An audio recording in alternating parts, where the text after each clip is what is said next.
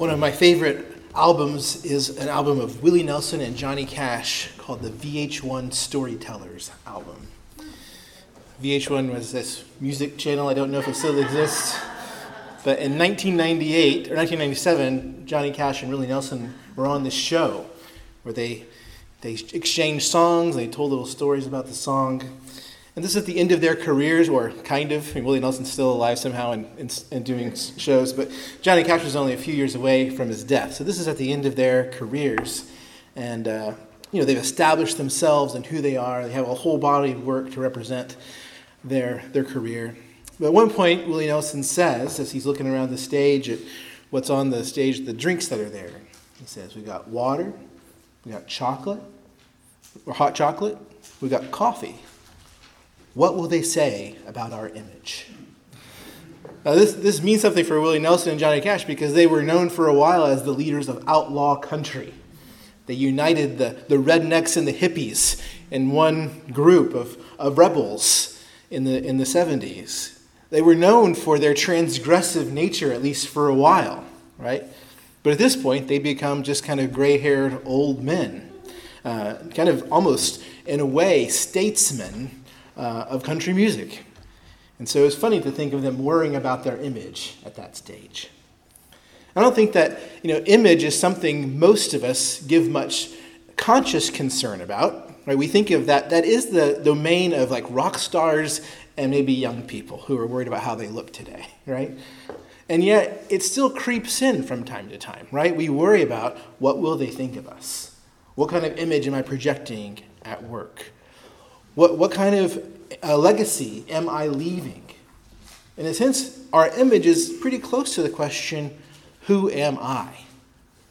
And it can be really tempting to try to build that image, to try to gain some glory for ourselves, and try to make sure that no crack in the image appears that would undermine that glory, what people think of us. And you might wonder how we can work against that. It's a very human thing to do, to cultivate your image, even if we don't think about our image in the way that maybe Willie Nelson was thinking about it that night. How can we work against it? I want to maintain this morning that one of those profound ways we work against trying to preserve our own image is by joining a church like this one.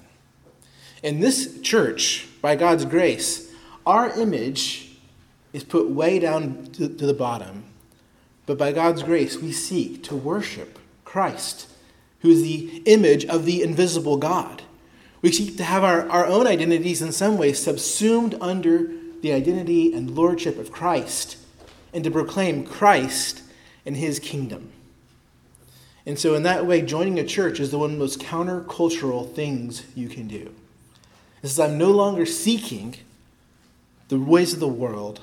I am seeking the glory of Christ. I begin with that long, circuitous introduction because Nebuchadnezzar in Babylon was very concerned about his own image. And not only was he concerned about his image, but he actually constructs an image, a statue, probably not of himself, but of something that represents his power and authority, probably one of his gods. And as we'll see, he's very concerned that his people, all the people of the empire that he ruled over, bow down and worship his image. As we look at this passage this morning, Daniel chapter 3, we're going to look at how Nebuchadnezzar pursues his image, how he chases his own glory, and then we'll look at how God reveals his glory. So those will be our two general headings, the glory of Nebuchadnezzar and the glory of God. Let's start by reading the first 13 verses or so of Daniel chapter 3. If you're using one of the Bibles we've provided, you can find this reading on page 739 of the Bibles provided. King Nebuchadnezzar made an image of gold, whose height was 60 cubits and its breadth 6 cubits. He set it up on the plains of Dura in the province of Babylon. Then King Nebuchadnezzar sent to gather the satraps, the prefects, the governors, the counselors, the treasurers, the justices, the magistrates, and all the officials of the provinces to come to the dedication of the image that King Nebuchadnezzar had set up. Then the satraps, the prefects, the governors, the counselors, the treasurers, the justices, the magistrates, and all the officials of the provinces of Babylon gathered for the dedication of the image that King Nebuchadnezzar had set up. And they stood before the image that Nebuchadnezzar had set up, and the herald proclaimed aloud, "You are commanded, O peoples, nations, and languages, that when you hear the sound of the horn, pipe, lyre, trigon, harp, bagpipe, and every kind of music, you are to fall down and worship the golden image that King Nebuchadnezzar has set up. And whoever does not fall down and worship shall immediately be cast into the burning fiery furnace." Therefore, as soon as all the peoples heard the sound of the horn, pipe, lyre, trigon, harp, bagpipe, and every kind of music, all the peoples, nations, and languages fell down and worshipped the golden image that King Nebuchadnezzar had set up. Therefore, at that time, certain Chaldeans came forward and maliciously accused the Jews. They declared to King Nebuchadnezzar, "O king, live forever. You, O king, have made a decree that every man who hears the sound of the horn, pipe, lyre, trigon, harp, bagpipe, and every kind of music shall fall down and worship the golden image. And whoever does not fall down and worship shall be cast into a burning fiery furnace. There are certain Jews whom you have appointed over the affairs of the province of Babylon, Shadrach, Meshach, and Abednego. These men, O king, pay no attention to you.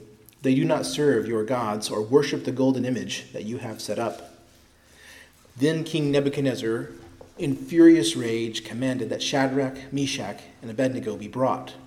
So they brought these men before the king. This is God's word. Thanks be to God. If you recall, chapter 2 told about Nebuchadnezzar's bad dream. And in the dream, he saw a vision of an image, or a statue, an image of the statue of exceeding brightness, and it appeared like a man. It had a head of gold, it had arms of silver, its midsection was bronze, its legs iron, and then its feet were a mix of iron and clay. If you recall in the vision, the statue is broken and ultimately disintegrated by this supernatural stone that emerges from beneath the image or the statue. The drama of the chapter was Nebuchadnezzar's quest to find the meaning of the dream. And in the end, only Daniel could tell him the meaning, and that was only because God had revealed the dream to Daniel. Now, part of the meaning of the dream was the coming and going of human kingdoms. So Nebuchadnezzar was told his kingdom, the head of gold, was going to be replaced by another, and then eventually a final kingdom would come. And this was the big point of the dream, was that God in the end was going to establish a kingdom to end all kingdoms. The kingdom God would set up would destroy all these evil human kingdoms, and God's kingdom would have no end. Unlike these human kingdoms, God's kingdom would never end. That was the meaning of the dream. Nebuchadnezzar was amazed that Daniel could reveal this to him, so much so that we see that Nebuchadnezzar fell down and worshipped Daniel and praised Daniel's God as the God of gods and Lord of kings. But now as chapter 3 begins, Nebuchadnezzar is armed with the knowledge of the vision and its meaning, and he does something strange. It seems that he's not taken this vision and its meaning as a revelation of what shall be, but as a problem to be overcome. He takes the meaning of the dream as if it's an enemy's battle plan for how to defeat Nebuchadnezzar's kingdom. And so now in chapter 3, he's going to attempt to make his kingdom bulletproof. He's going to fight for his image, for his glory. And he starts by making this giant golden image, probably like the one he saw in his dream. There are two components to Nebuchadnezzar's seeking of glory. First, he has to set up the image, and then he has to get all the people of his empire, people from all the provinces, to come to Babylon and to worship the image, to fall down and worship it. He gathers them there to stand before the image, to recognize its greatness, and then he gives this decree that at the sound of any music, They should fall down and worship the image. And the decree comes with a threat. Anyone who doesn't shall be liable to death by burning. They're going to be cast into a fiery furnace. So in seeking his own glory, Nebuchadnezzar doesn't really care about his people's hearts. He simply wants them to physically show by bowing down, by falling on their faces and worshiping that he is in control. It almost seems like what Nebuchadnezzar wants is a kind of robotic response. Like Pavlov's dog that starts drooling when he hears the bell. They hear the music, they're down on their faces, and Nebuchadnezzar is glorified. That may be one of the points of the repetition. You notice as I read, we had these same lists of things repeated and repeated about what the people did over and over again, because they were just to slavishly obey. When you hear the music, bow and glorify Nebuchadnezzar. This forced uniformity, Nebuchadnezzar believes, is the key to preventing his empire from breaking apart, like the one in the vision did. So if you recall, one of the problems, the fatal flaw, if you will, of the vision's image was that it had feet of clay and iron. These two things that were mixed. And so they were divided and it formed a brittle kingdom, a kingdom that's susceptible to breaking apart. And so Nebuchadnezzar is going to build his image out of pure gold, or at least gold-coated stone or wood. But it's all of one thing. It's a monolith. And he's going to make sure that all the people of his empire are united in worshiping his image. They're united in submitting to Nebuchadnezzar's power and the power of Nebuchadnezzar's gods.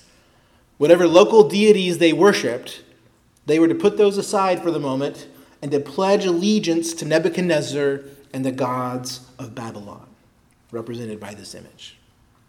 One commentator argues that it's possible, perhaps likely, that the king in Jerusalem, who was kind of now a vassal of Nebuchadnezzar, that this is happening between the first siege of Jerusalem and then the final destruction, that the king of Jerusalem may have been here, that Nebuchadnezzar might have ordered him to come and be part of this horde, this gathering that worships the golden image. We can see how important all this is to Nebuchadnezzar when it's pointed out that some don't worship. Right? He's filled with a furious rage that anyone disobey his orders. And he openly mocks the idea that any god would deliver such rebels from his hand. Nebuchadnezzar is seeking to have here the very glory that belongs to God alone. Right? Isn't Nebuchadnezzar jealous like God, that all the rulers and provinces of all the languages and peoples should worship him and him alone? He's a jealous king. And he won't tolerate any disunity on this point. No rebellion. He expects his worship to be universal throughout his empire. And he expects his worship to be exclusive, that they should worship him in priority over all other gods. So they can't object on religious grounds, as we'll see. These people, nations, and languages wouldn't be part of Nebuchadnezzar's empire, he believes, if their gods could have saved them. So by the fact that they're been conquered by him is all the evidence he needs to know that he is, and his gods are, the most powerful in the world. And so he has set himself up as the rightful judge of all these people. Anyone who doesn't fall in line or fall on their faces is going to be thrown into his fiery furnace. This furnace in this case was probably something like a smelter that would have been used to work metal. And there would have been a way for material to be dumped in from the top and then brought out through a door at the bottom. So when it needed to be worked. So Nebuchadnezzar's ambition here is for universal and total devotion to himself. But we also see that his glory is his raw power. It's symbolized by the statue, but the statue itself is worthless without the people of his empire falling down when they hear the music. So it doesn't matter to Nebuchadnezzar that this worship is ritualized or coerced. It doesn't matter that the glory can only be achieved by a threat of the fiery furnace. As long as everyone falls on their face, he has achieved his goal. He's gotten the compliance that he desires. I think this resonates with people who maybe grew up with the looming Soviet empire in their minds, maybe people my age and older. We think about this totalitarian enforcing of and policing of thoughts, right? And if anyone thinks differently, they'll be brought in for re-education, right? Which is just basically torture until you agree. Something similar is going on here in Nebuchadnezzar's world. But this is why Shadrach, Meshach, and Abednego, these three young men from Judea, are such a problem from Nebuchadnezzar. They won't fall in line. Look at what Nebuchadnezzar does. We read the first part of this, verse 13. Well, let's read verses 13 through 15. Then Nebuchadnezzar, in furious rage, commanded that Shadrach, Meshach, and Abednego be brought. So they brought these men before the king. Nebuchadnezzar answered and said to them, "Is it true, O Shadrach, Meshach, and Abednego, that you do not serve my gods or worship the golden image that I have set up? Now if you are ready when you hear the sound of the horn, pipe, lyre, trigon, harp, bagpipe, and every kind of music, to fall down and worship the image that I have made, well and good. But if you do not worship, you shall immediately be cast into the burning fiery furnace. And who is the God who will deliver you out of my hands?" Whenever Nebuchadnezzar confronts them, it may sound like he's being generous, right? He's giving them a second chance. But in reality, he's just trying to enforce compliance, right? He gives them a chance to explain themselves, but he's not offering any real forgiveness, right? It's not really generosity. It's just more efforts to get this outward conformity. The commentator Andrew Steinman points out that Nebuchadnezzar's prestige depends upon his being able to obtain obedience from everyone that he's appointed. And these three Judeans have been appointed by him to be, in some capacity, rulers over the province of Babylon. So the second chance he offers here is not for Shadrach, Meshach, and Abednego's benefit. It's for Nebuchadnezzar's benefit, so that he can get more glory.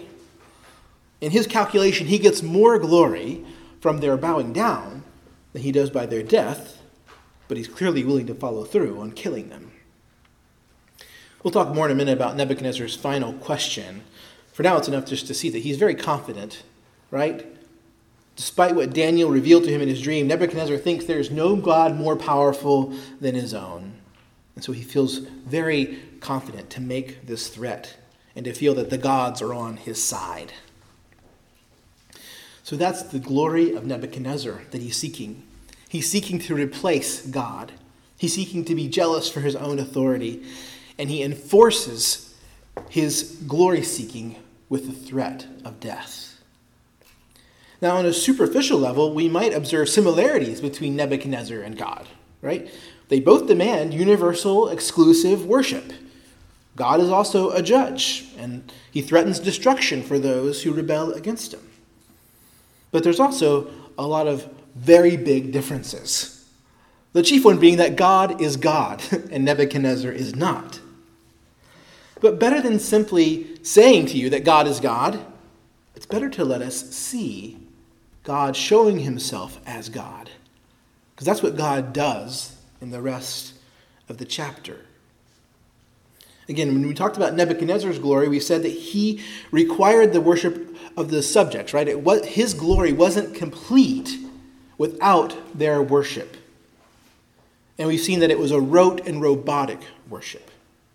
The music played, the people hit the ground, Nebuchadnezzar got his glory. But the one true God, in contrast to Nebuchadnezzar, is not dependent on his creatures for worship and glory. So he doesn't need glory. We can't give God glory, right? When we say that we glorify God in worship, we aren't talking about something that God lacks that we give him.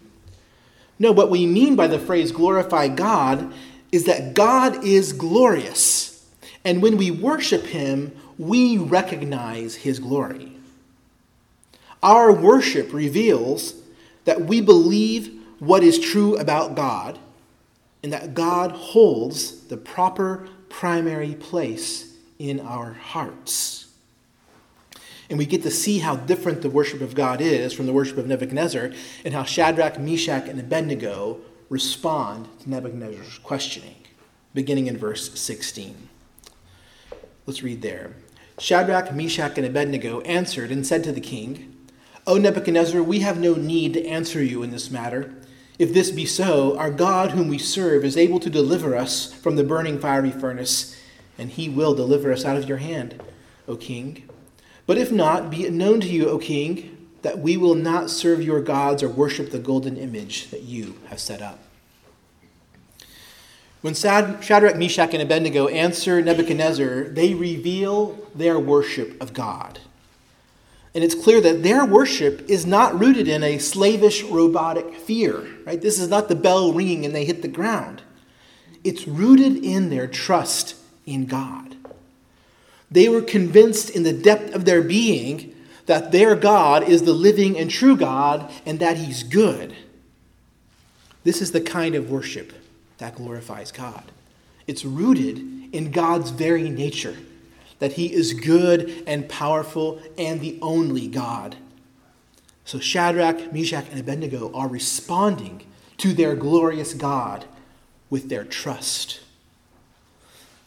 Remember that the question that Nebuchadnezzar asked them at the beginning of his speech was a factual question. Was it true that they did not bow to his image? And so to this question they say, we have no need to answer. What they mean is that they're pleading no contest to the accusation. No, they're guilty. They freely admit they did not bow down and worship the golden image. As faithful Israelites, they knew the 10 Commandments. And the first commandment in Exodus 23, 3 and 4 says that God forbade his people from bowing down to any image or serving him in any image. The Lord demands exclusive worship because he is the only true God. And so these 3 young men knew that they should have no other gods before God, and they did not worship. Now consider how different that is than what all the people were doing before Nebuchadnezzar's image, perhaps even the king of Jerusalem among them. These people were going along because Nebuchadnezzar was essentially holding a gun to their head, right? If you don't do this, you don't show me this physical act of worship, you're in the furnace. Well, Shadrach, Meshach, and Abednego, they had the same gun to their head, saying bow and worship. All the pressure is against them remaining faithful to their God. And yet, they don't try to explain away. They don't offer some excuse for why their knees were hurting that day and they couldn't bow. They don't apologize. Their allegiance to God comes from their heart. Again, if the king Zedekiah was there, in the timetable is right, it's likely that he rebelled against Nebuchadnezzar just a few months after this event. Right? Nebuchadnezzar did not have the hearts of his people. He just had their bodies on the ground. But God has their hearts. Again, this is the kind of worship that glorifies God.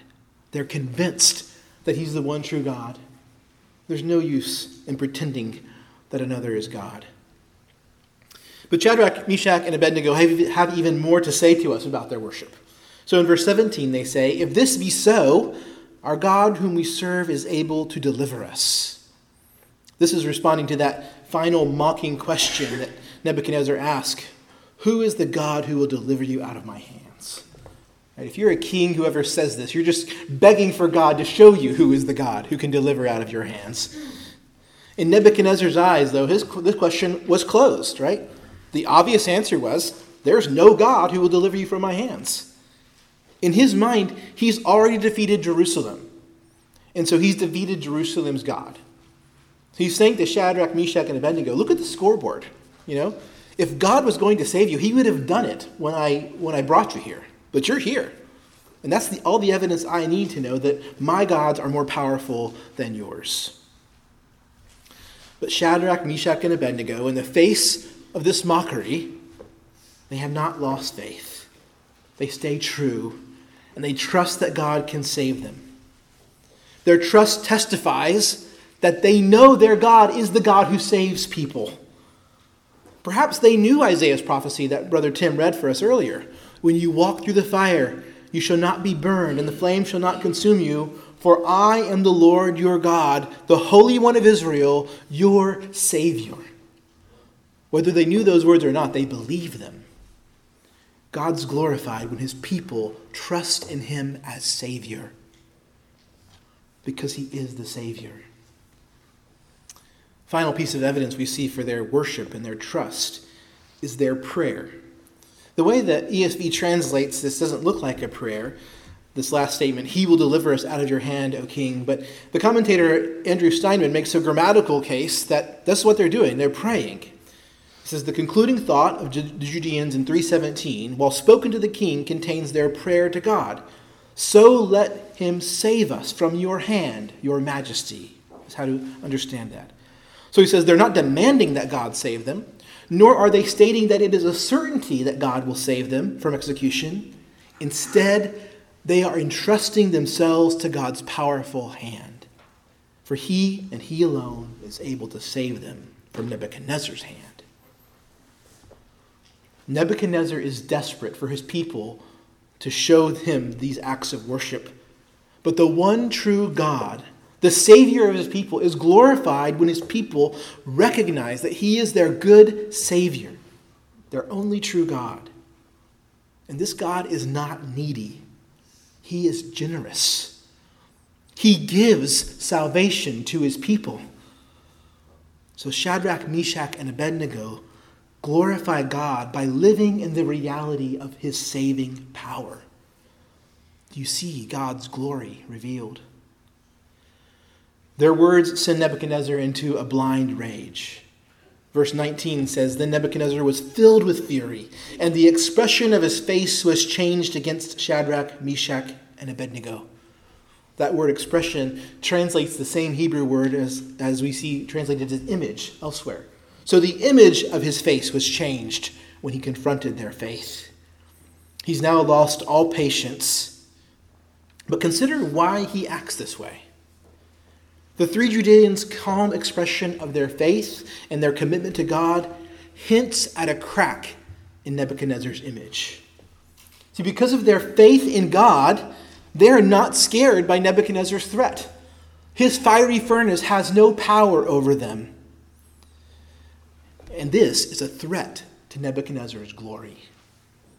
It's a haunting prospect to Nebuchadnezzar, right? Because it suggests that his image of gold will not stand after all.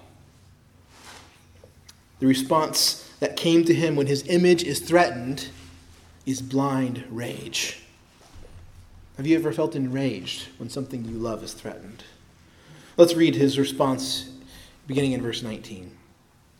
Then Nebuchadnezzar was filled with fury, and the expression of his face was changed against Shadrach, Meshach, and Abednego. He ordered the furnace heated 7 times more than it was usually heated. That just means heated as much as possible. And he ordered some of the mighty men of his army to bind Shadrach, Meshach, and Abednego, to cast them into the burning fiery furnace. Then these men were bound in their cloaks, their tunics, their hats, and their other garments, and they were thrown into the burning fiery furnace.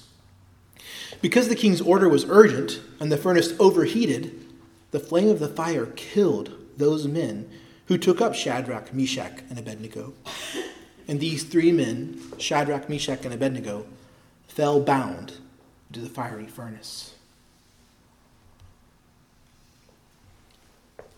So this furnace is so hot that just the men standing near the open door are killed. The 3 Judeans, bound, all their clothes on, to help probably with making sure they catch fire, are thrown down. Nothing was left to chance here. This is not the stereotype of the Bond villain who sets the timer and leaves time for Bond to get away. It's not like that. Every measure was taken to ensure death. There's no possibility that they could survive. They fell bound into the fiery furnace. If we didn't know the story, we'd expect that to be the end. Here were 3 martyrs testifying to their God of Israel. Nebuchadnezzar didn't get their worship, but he makes it clear to all those watching on the plain of Dura that he doesn't make empty threats. He really will throw you into the furnace. So he didn't get quite the glory he wanted, but he will get the glory of being feared by his people. But then the king sees something totally unexpected. Start reading in verse 24. Then King Nebuchadnezzar was astonished and rose up in haste. He declared to his counselors, "Did we not cast 3 men bound into the fire?" They answered and said to the king, "True, O king." He answered and said, "But I see 4 men unbound walking in the midst of the fire, and they are not hurt, and the appearance of the 4th is like a son of the gods." Then Nebuchadnezzar came near to the door of the burning fiery furnace. He declared, "Shadrach, Meshach, Abednego, servants of the Most High God, come out and come here." Then Shadrach, Meshach, and Abednego came out of the fire. And the satraps, the prefects, the governors, and the king's counselors gathered together and saw that the fire had not had any power over the bodies of the men. The hair of their heads was not singed, their cloaks were not harmed, and no smell of fire had come upon them. Nebuchadnezzar can't believe his eyes. Right? He leaps up quickly to get a closer look. Not the typical way that ancient kings behaved. They didn't do anything quickly. And he hollers out to his henchmen, "Weren't there only 3 in there?" It's interesting that Daniel does not give us a first-hand view of what happened within the fiery furnace. So Shadrach doesn't write a story about their experience. We're told of what's happening through Nebuchadnezzar's point of view, through what he recognizes. And what he sees is not 3 burning corpses, which he expected, but 4 men, unbound, walking in the midst of the fire, and they are not hurt, and the appearance of the 4th is like a son of the gods. The 4th man in the fiery furnace is one of the great mysteries of the Bible. Nebuchadnezzar believes he's seeing some kind of divine being, a son of the gods, though in a few verses he'll call what he sees an angel. Some Christians believe this is a manifestation of the Lord himself, perhaps similar to what Abraham experienced when the 3 visitors came to him in Genesis 18. And then many others believe it was an angel. So John Calvin's in the angel group, but you can find a lot of church fathers who are in the "this is a manifestation of the Son of God" group. Whether it was an angel or God himself, it's clear that the Lord was with the 3 men and that he miraculously protected them from harm. And in doing so, the Lord reveals himself more powerful than the 7 times hot furnace of Nebuchadnezzar. The Lord shows himself as the God who is willing and able to deliver his people out of the hand of Nebuchadnezzar. And notice the contrast between the first scene of this chapter and this last. In the first scene, Nebuchadnezzar has set up his glorious golden statue. He's ordered all his provincial leaders to come from where they live to Babylon to command them to bow and worship. That's Nebuchadnezzar's glory, enforced with the threat of this furnace. But now look at what God has orchestrated. In verse 27, we see these same officials are now gathered once again. But they're not gathered to stand before the glory of Nebuchadnezzar. They're gathered to see 3 miracles of God's saving work. And they see that the fire had not had any power over these men, that their hair was not even singed. They've still got their eyebrows. They don't even smell like smoke. Look at how our God reveals his glory. It's not revealed in an impressive golden image. It is revealed in his merciful and powerful salvation of his people. God has set up his own image. These 3 Jews, who are image bearers of the living God, whom he's miraculously saved from death. And all of Babylon and all the provincial rulers are there to see what God has done. Nebuchadnezzar set up his image and he had to force people to recognize his glory. But look at God's glory. It's self-attesting, right? These people just gather. They have to see what God has done. And we'll see Nebuchadnezzar can't help himself from recognizing what God has done. He calls God the Most High God when he calls these 3 men out of the furnace. The revelation of God's glory makes us sit up and wonder, what kind of God is this, who is supremely powerful and perfectly good, and who delivers his people? Do you know the glory of that God? Nebuchadnezzar himself becomes a witness to God's glory. In the midst of this gathering of his officials, he blesses God and he issues a new decree. That's how the chapter ends, beginning in verse 28. Nebuchadnezzar answered and said, "Blessed be the God of Shadrach, Meshach, and Abednego, who has sent his angel and delivered his servants who trusted in him, and set aside the king's command, and yielded up their bodies rather than serve and worship any god except their own God. Therefore I make a decree. Any people, nation, or language that speak anything against God, the God of Shadrach, Meshach, or Abednego, shall be torn limb from limb, and their houses laid in ruins. For there is no other God who is able to rescue in this way." Then the king promoted Shadrach, Meshach, and Abednego in the province of Babylon. Nebuchadnezzar rehearses God's amazing and unique salvation. So in verse 28, he says that God sent his angel to deliver his servants. And then verse 29 ends with saying, For there is no other God who is able to rescue his servants in this way." Nebuchadnezzar has clearly been humbled to some extent, but there's no real evidence that his confession represents true repentance or conversion to the worship of God. It seems that Nebuchadnezzar didn't reject all his other gods. He just perhaps added God to his pantheon as the Most High God. And this is a crucial thing about saving faith. Saving faith is not simply believing some true things about God. Saving faith is not just adding the one true God to your own efforts or your own false gods. Nebuchadnezzar has not come to the point of true repentance in this chapter. But you could also ask, have I come to the point of true repentance? Have I forsaken all attempts to save myself? Have I forsaken my false gods to worship the one true God? Nebuchadnezzar doesn't show us that kind of faith, but Shadrach, Meshach, and Abednego do show it to us. And Nebuchadnezzar describes their faith for us. He said they trusted in their God, they trusted in him, and they set aside the king's command and yielded up their bodies rather than serve and worship any god except their own God. They trusted in God. And because of their trust in the Lord, they rightly disobeyed Nebuchadnezzar's command to worship his image. He can recognize that now. These fellows were right to reject my command. And they were right to have these convictions so deep that they were willing to die, to give up their bodies, rather than to serve my gods. This is what true faith looks like. And this kind of faith is essential if we are going to survive in our own present evil age. Right, by God's grace, the political situation in our country is not like Nebuchadnezzar's, right? We're not coerced to worship. Of course, there are many Christians living in places where they are forbidden from worshiping God openly. And we also recognize in our own situation there are pressures more and more to conform to the spirit of the age.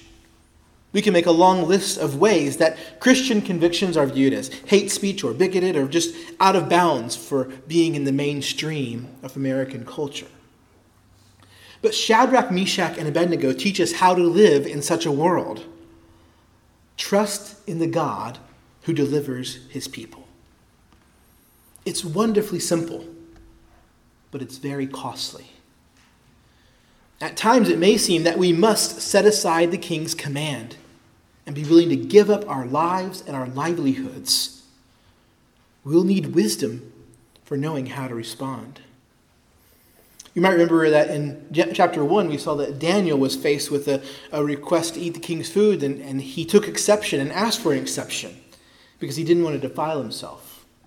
I noted in that chapter that Daniel did not take a kind of here I stand approach in confronting the chief of the eunuchs. He made a request, and he wisely worked within the system and asked for this test, and God showed him favor. But clearly here, the situation has changed. The command of Nebuchadnezzar was a direct contradiction to the first commandment. In essence, Nebuchadnezzar's command outlawed the worship of the one true God by requiring them to bow down to his image. And so Shadrach, Meshach, and Abednego rightly saw that they had no choice but to defy Nebuchadnezzar's command, even if it cost them their lives.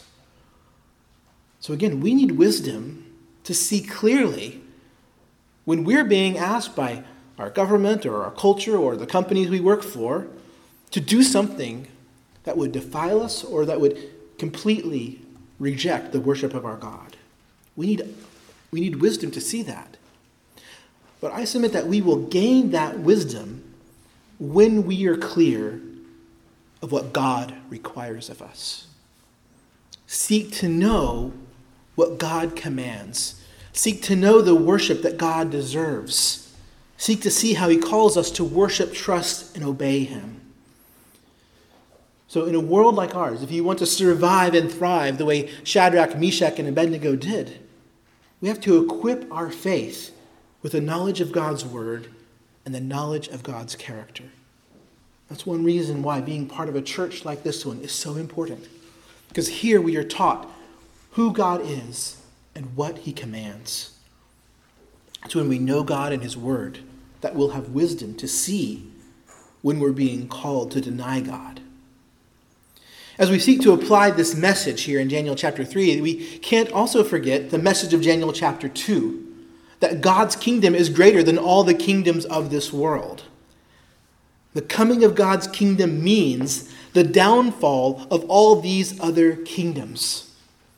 And the scriptures teach that God's kingdom has already begun to come in Jesus Christ.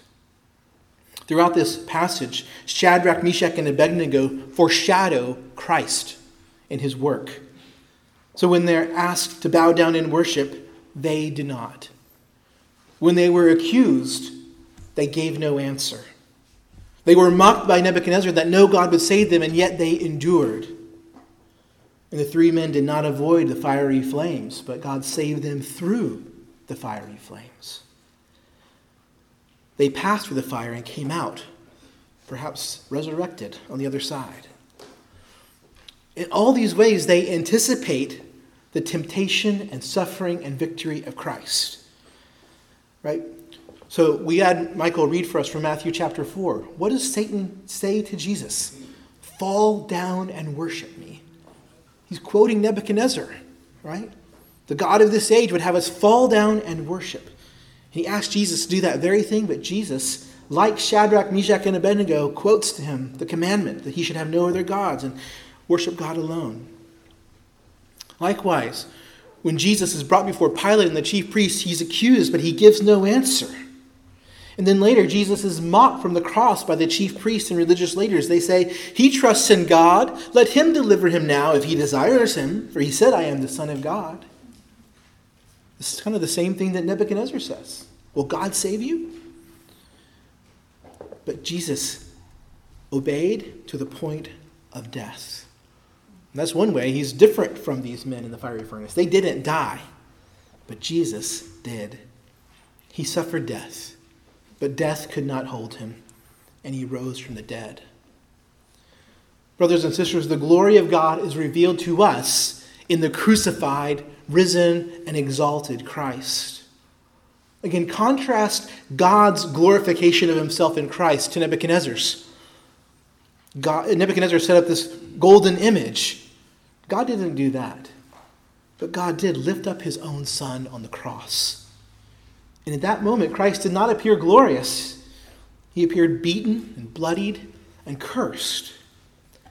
And yet it's through Christ's death in the place of sinners that the good and powerful God rescues sinners.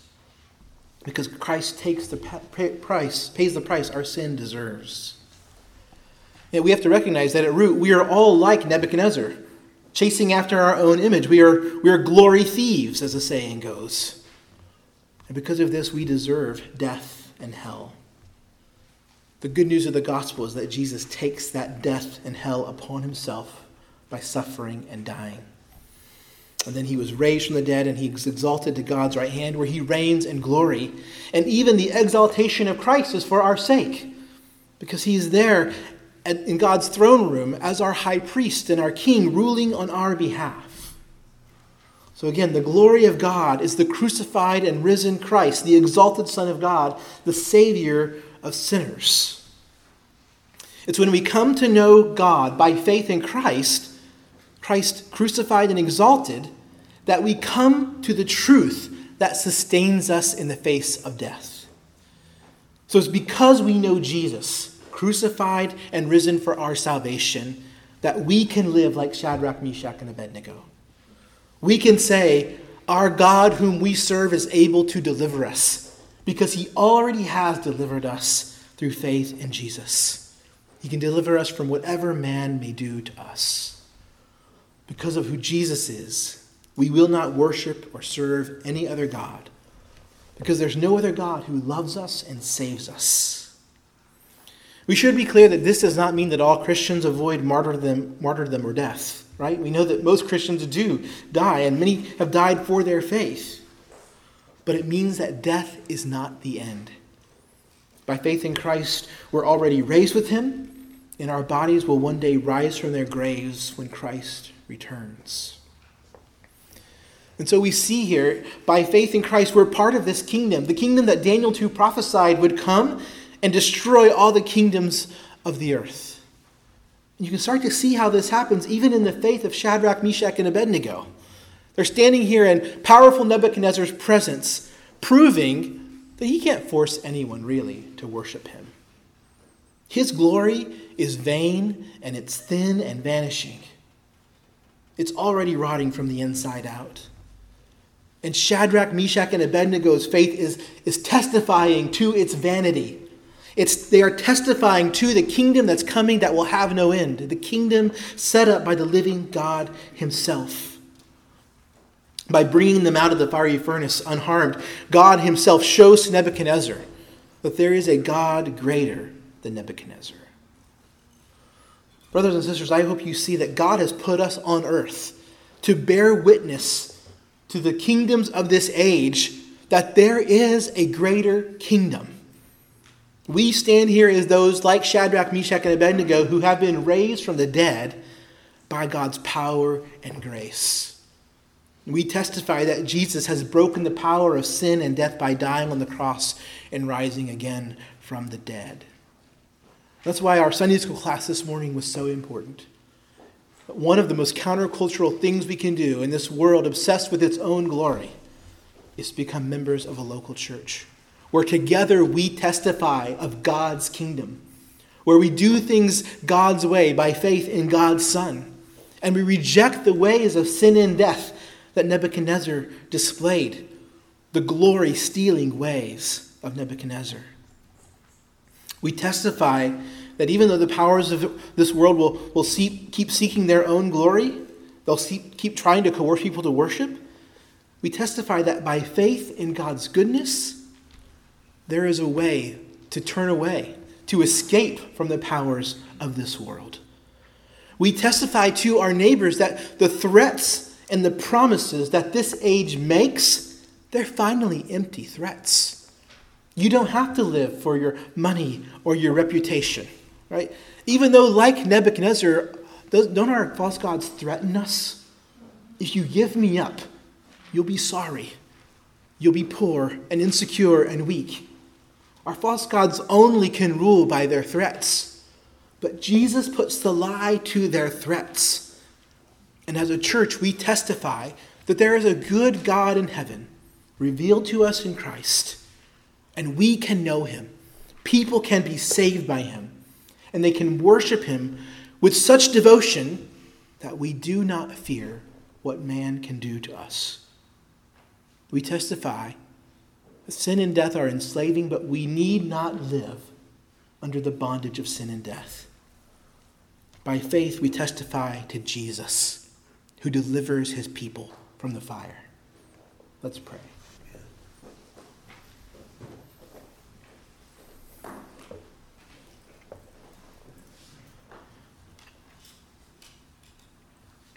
Our Father, we thank you for the example of these brothers of ours, Shadrach, Meshach, and Abednego.